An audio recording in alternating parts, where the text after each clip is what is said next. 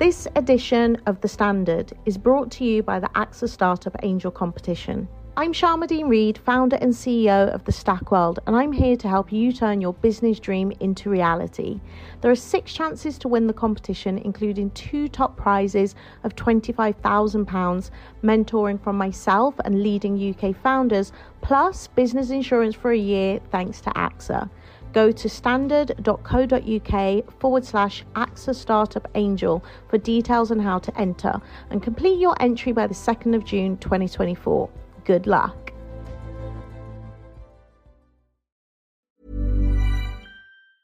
ES Audio.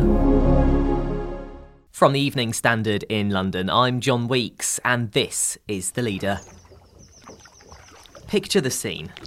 You're paddleboarding along the water, surrounded by greenery and wildflowers as you pass by floating pontoons and public parks. That's the scene the Eden Project hopes to replicate in Canary Wharf. It plans to transform the area into a new attractive destination that boosts biodiversity and offers new spaces for arts and culture, as well as water sports like paddleboarding. The Eden Project hopes to demonstrate how a dense urban environment can live and work in harmony with nature. It sounds pretty good, but how much will it benefit the local environment and economy?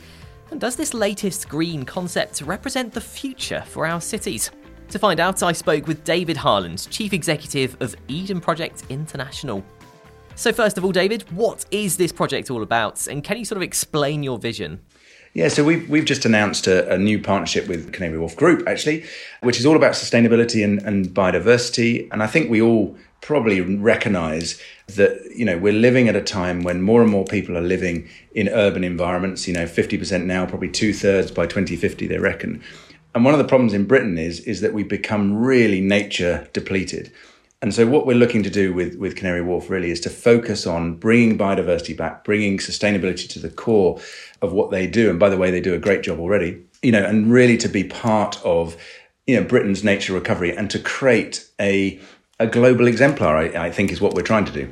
So in terms of biodiversity, can you give us an idea of how that will be boosted in Canary Wharf and what does it look like? Yeah, so in terms of biodiversity, there's many different ways that we can go about that. And, if you know the Canary Wharf site, you'll know it's an urban location. It's got what one might call a rich industrial past until its sort of current incarnation. And so what we're looking to do is at one level create a sort of green spine through it, but there's also sort of blue-green spines as well. And we're very focused at Eden on things like pollinators. We're the home of the National Wildflower Centre.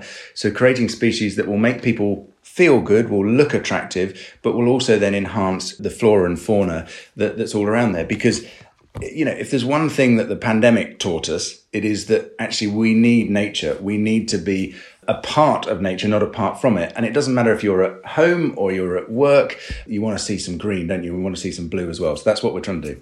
And can you give us an idea as well of the sort of science coming from the Eden Project to this development in terms of supporting nature to thrive in the city? Yeah, so as I said, we're the home of the National Wildflower Centre. We've done a lot of work on particularly pollinators, bringing species back. And you have to remember our home, is built in a former China clay pit here where I'm sitting now, which shows that you can take almost any environment and you can breathe new life into after humans have sort of used it up. I think our excitement here is to try this out in Canary Wharf, a rich and very different environment in terms of what's there already. But when you go to Canary Wharf, it feels a bit lacking at the moment in terms of the green space, in terms of how the water is used. You've got these fantastic towers. And I think what we're trying to do is to bring alongside Canary Wharf Group that sort of livability, if you like, and I guess workability as well. And I've seen videos online of people sort of guerrilla planting wildflowers on street corners in America. What is the benefit of wildflowers, specifically in terms of rewilding an area and improving that biodiversity? Yeah, so wildflowers are part of the solution, and I don't want to overclaim for them as important as we think they are. And the reason that they're important is that they grow in places that plants sometimes find difficult. They do great stuff to the soil, but they encourage pollinators. But almost more importantly than that is when you see a field of wildflowers or you see a pavement or a sort of location of them, they make you feel good. And actually what we've got to remind people is that we are part of the natural world, not apart from it, that we have this deep connection. And I think, wildflowers are part of that. There's many other things that one can do. And I think, we're working with some really smart architects there, smart landscape people as well, to really challenge what the norms are. And I think that's the excitement of this partnership now, is how do we take a very different environment to the one that we have in Cornwall here? How do we bring some of that nature back to it? How do we make it feel great? And is there an element of improving air quality and cutting down pollution to this sort of greening of an area like London? Can it make a dent in global warming?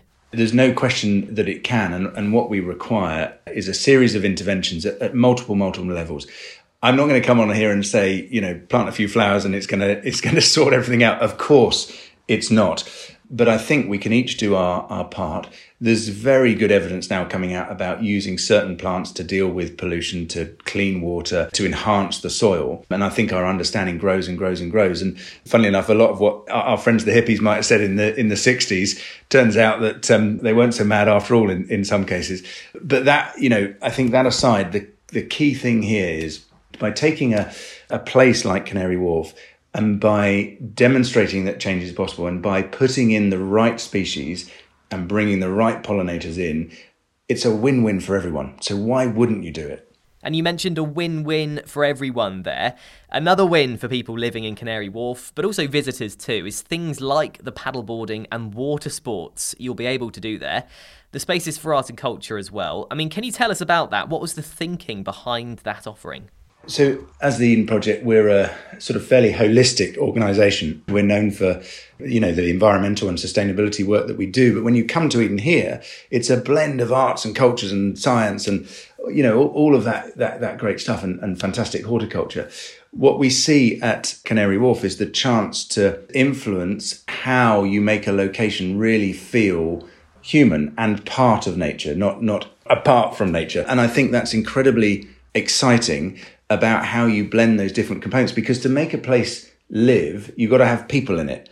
You've got to have that environment that encourages people to live, to work, to play. And you're not going to want to go and paddleboard on water that you don't want to fall into. And you're not going to walk down streets which, there's nothing to look at. And I think bringing those things together, bringing in cultural interventions is going to be part of the fun. And I understand the Eden Project will get its own London base, sort of in return for making this project happen.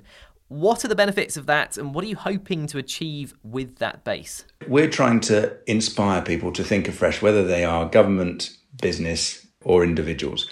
And by having a base in London, by actually getting people to think differently, perhaps about cultural interventions, about, the way that sustainability is done on a site like this, I think we have the opportunity to get into dialogue with many businesses there and many people.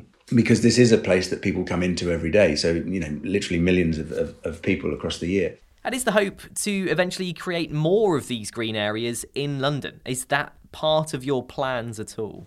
Plenty of people are thinking and talking about London being greened. And I think it's a wonderful ambition. London, people often talk, don't they? It's a series of villages sort of added together, in historic terms. And I've been quite inspired by Singapore, where you see those green spines running through the city. They put Gardens by the Bay, which is a wonderful sort of replica of Eden at one level. They've got the Botanic Gardens, but they've also got, at multiple levels, they've got greenery sort of working. So their spine doesn't work just on the flat, it works up and down. They have an advantage, which is a little bit more sun than us and a little bit more heat. So it feels like you could throw a toothpick in the ground at times in Singapore and it would grow again. But I think the vision of bringing together our fantastic parks in London and these other urban environments is quite well understood. And I think we just got to get on with it. And I think that will help London really thrive. There's more on this story, as well as other news, features and interviews at standard.co.uk. That's The Leader. We're back tomorrow at 4 p.m.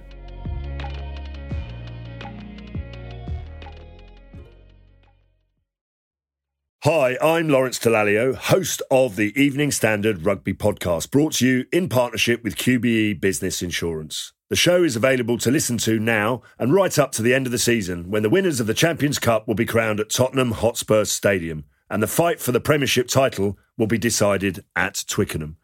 QBE is one of the world's leading insurers, and they will help your business build resilience through risk management and insurance solutions. Subscribe and download now wherever you get your podcasts. Thanks for listening.